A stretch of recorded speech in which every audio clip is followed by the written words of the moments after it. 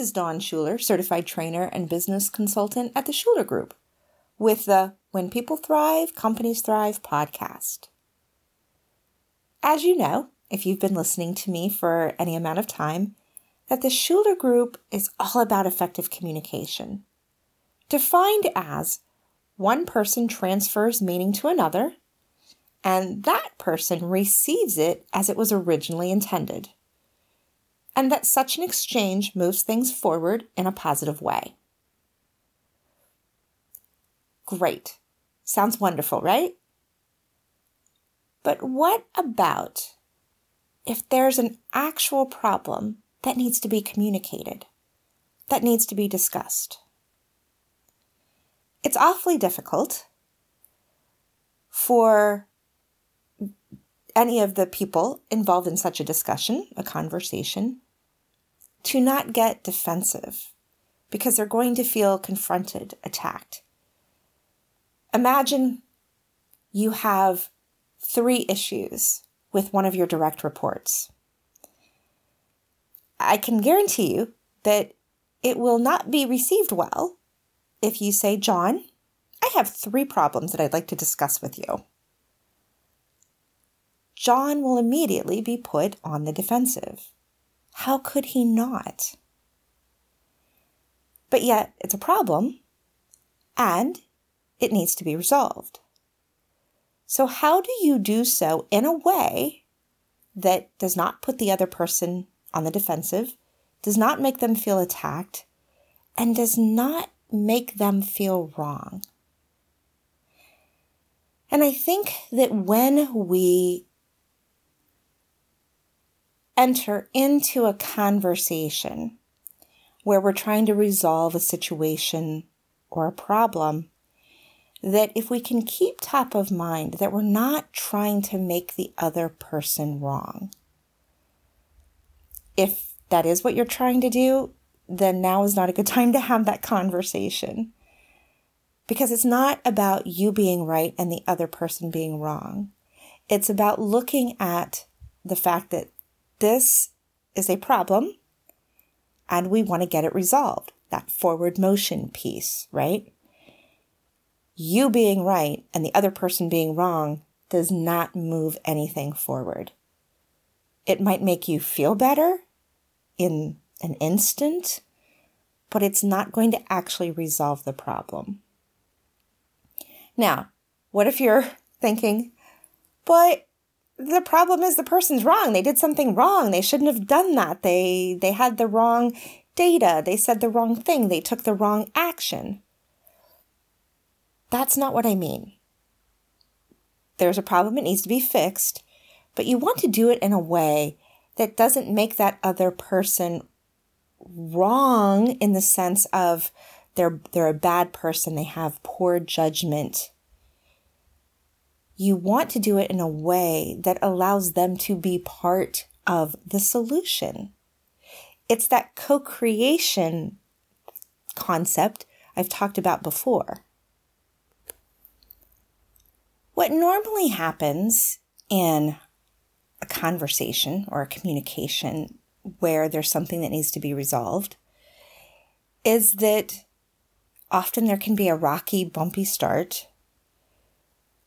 And eventually, both parties can be at this neutral level where some actual forward motion can happen. What we try to teach and train on is how to get to that neutral place quicker and avoid some of those bumpy starts to conversations. If you can enter a conversation or invite the other person into that conversation, just with that as a concept, that inviting someone can change the whole dynamic. So it's different from, I want to talk to you about this problem. It looks like, can we come together and discuss this particular situation and see how we can make it different. Not even saying resolve it, solve it, but make it different. Using words like we. You might use words like engage. I doubt that you're going to say, I'd like to invite you to be part of this discussion with me, although you could.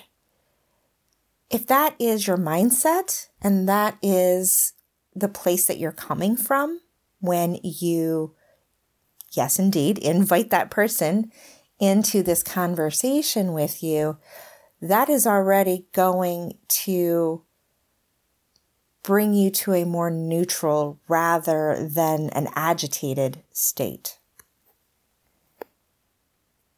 You really do want to avoid that bumpy start because it does take longer then to get to that neutral plane where actual solutions, resolutions, and maybe even magic can happen. Because if they start out in that bumpy place, they're going to go on the defensive. All forward motion gets shut down. So how do you prevent making the other person wrong or feel like you are making them wrong? The first advice I have is to shut up. Meaning, in that conversation, you might say, hey, Paul, I'd like to discuss what happened with this process and see if we can make it better. Are you open to that? And that's where you shut up. Instead of going on and on and on, because we can get uncomfortable ourselves. And when we get uncomfortable, we tend to chatter on to fill that uncomfortable space. Or we feel guilty about bringing this to their attention because we don't want to make them feel bad. We don't want to make them wrong, but we know it needs to change. Whatever the problem is, needs to get resolved, but you feel guilty. And see, it just goes, it spirals. So then you start chattering, da da da da da da da da da da da da, because you're a little defensive yourself. And of course, that's going to come through and that will raise that agitation and tension level, whereas you want to bring it down to a more neutral level. So that's why the being quiet and letting the other person fill the space, giving them the space to do so is important. Invite them to add their side. I've talked before about, help me see what you see. And the idea of walking over the bridge to their world so that they can share with you, here's my experience. So those are other good words. Share, experience. If there's a problem and you say, here's how I perceived this. See, here's how I perceived this, not you did this. Here's how I perceived this. Here's how it landed for me. That's one of my favorite ways to say something because it's about me and how I experienced it. And it's difficult to argue with that. So it takes that potential conflict, that potential argument out of play. So here's how it landed for me. Maybe I'm missing something. Can you share your motivation behind that?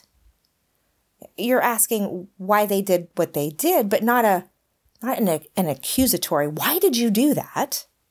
But from I'm curious, another good word, I'm curious as to why you did it that way. And maybe I'm missing something. Or what's your perspective? How do you feel this went down? Do you think that this process or this situation, whatever, again, that you're bringing up in this conversation, do you think there's a problem with that? maybe it was fine on your end.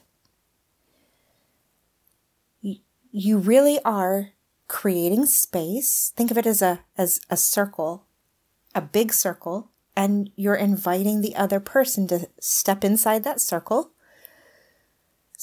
And they have enough space. That's why I said it's a big circle. It's a big enough space that they don't feel hemmed in or trapped or accused. Instead, they have this space because you've created it. You've allowed them in to really share with you what their perception of this particular situation is. So I'd really like you to envision any time that you have to have a conversation that could potentially be difficult is you're creating a big circle on the floor. If this is an in-person conversation, or if you're doing it over the phone or Zoom, then maybe more of a metaphoric circle. And as you do that, you can just feel your breath get softer and lower. Because think about if you're upset at a problem, you're upset with somebody, your heart starts to beat faster and your breath might get faster. And that's going to create tension. You can't control what the other person's experience is, but you can control how you enter into this shared environment of this circle that you are creating. What's interesting about this is when I've talked to other people and trained them using this as a tool, sometimes they say, well, what about the other person? Isn't it their responsibility too to create the shared space and step in and not be agitated? And you can tell right there that they may not be ready to have that conversation because they're still in that perhaps angry or emotional state, which is not going to be conducive to a communicative conversation that's going to move things forward. So, to recap, when there's a difficult conversation, make sure you get to a place where you're as neutral as you can be. Sometimes that might mean you need to wait. A side, not necessarily benefit, because it doesn't always happen, but sometimes what can happen when you wait is you realize, it's actually not that big of a deal. It's not really something that needs to be addressed. I had a reaction. I realize now I may have overreacted. Nothing needs to be addressed. I'm good. I'm fine. Not always, but that can happen. So again, that first step is to get to a place where you're not agitated and angry and emotionally, super emotionally anyway, involved in this discussion, conversation, and the potential outcome. 2, if you can really see this as a co-creating experience that the two of you are involved in, and that you really want that other person to be part of the solution, that's going to help set the stage as well. 3, as part of that co-creation, create that big circle energetically where it's a shared space for the two of you to truly exchange perception and meaning. 4, if there has been some of this language that I've mentioned on this episode that you think would be helpful, take note of that. You might even want to arrange talking points, so to speak, ahead of time, whether that's in your head mentally, or you may even need to write them down so you can refer to them. And then 5, truly open yourself up to receive what the other person has to share. When those 5 pieces are in place, you are going to be much more likely to truly create forward motion, solve the problem, and maybe create some magic in that process. If you have found this helpful, or if you would like to tell me your thoughts, do you think this is crazy? Do you think it would work? Have you used it? Some parts of these tools or this whole exercise. What were the results? I'd love to hear, and you can leave feedback for me anytime over at www.theschulergroupllc.com. Until next time, may you thrive.